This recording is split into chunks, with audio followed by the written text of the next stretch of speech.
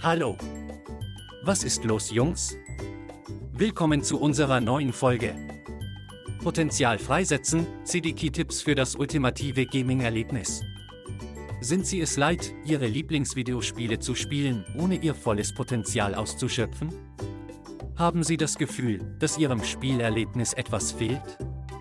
Suchen Sie nicht weiter, wir haben den Schlüssel zum ultimativen Spielerlebnis, CD-Keys.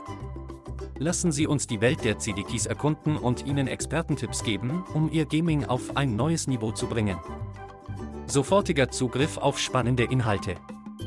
Einer der Hauptvorteile von CD-Keys ist der sofortige Zugriff auf Ihre Lieblingsspiele. Kein Schlangestehen in einem Geschäft oder Ärger mit Lieferzeiten mehr, geben Sie einfach Ihren CD-Key ein und schon können Sie in die Gaming-Welt eintauchen.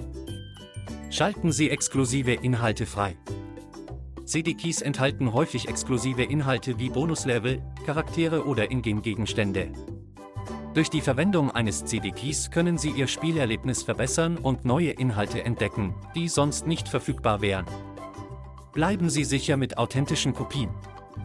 CD-Keys sind eine sichere Möglichkeit, auf Spiele zuzugreifen, da sie sicherstellen, dass Sie über eine authentische Kopie des Spiels verfügen.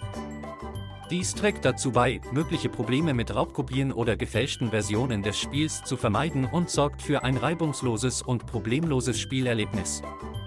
Sparen Sie viel bei Ihren Lieblingstiteln.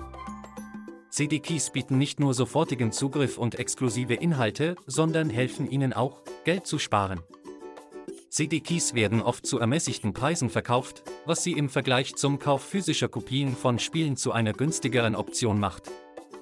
Wenn Sie sich also das nächste Mal auf ein Gaming-Abenteuer begeben, schöpfen Sie das volle Potenzial mit der Magie der CD-Keys aus Ihrer Eintrittskarte für das ultimative Gaming-Erlebnis.